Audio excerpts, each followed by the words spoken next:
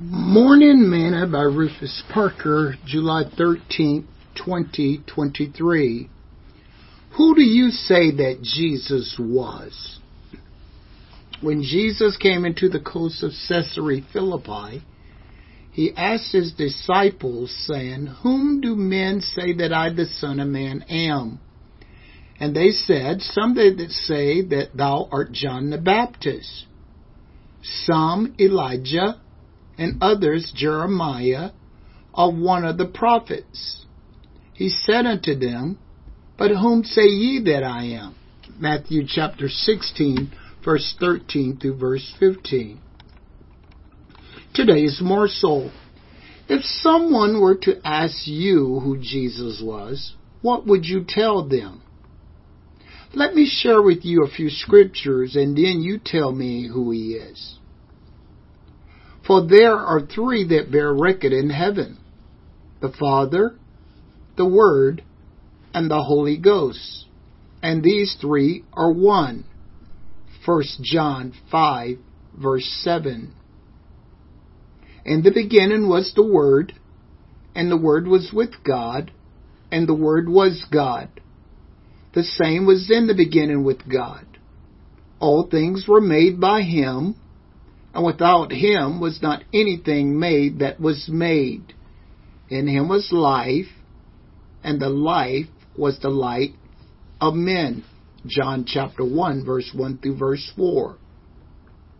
And the Word was made flesh, and dwelt amongst us, and we beheld his glory, the glory as of the only begotten of the Father, full of grace and truth.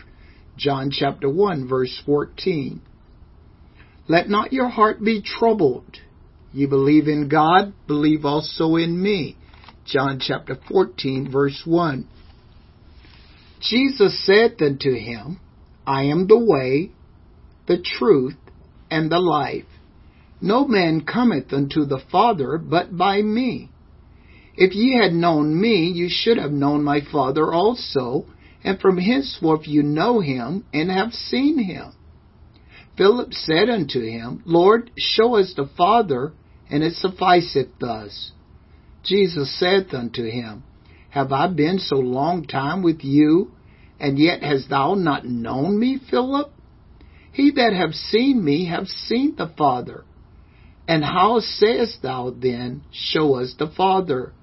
Believest thou not that I am in the Father, and the Father in me? The words that I speak unto you, I speak not of myself, but the Father that dwelleth in me, he doeth the works. Believe in me that I am in the Father, and the Father in me, or else believe me for the very work's sake. John chapter 14, verse 6 through verse 11. And without controversy, great is the mystery of godliness.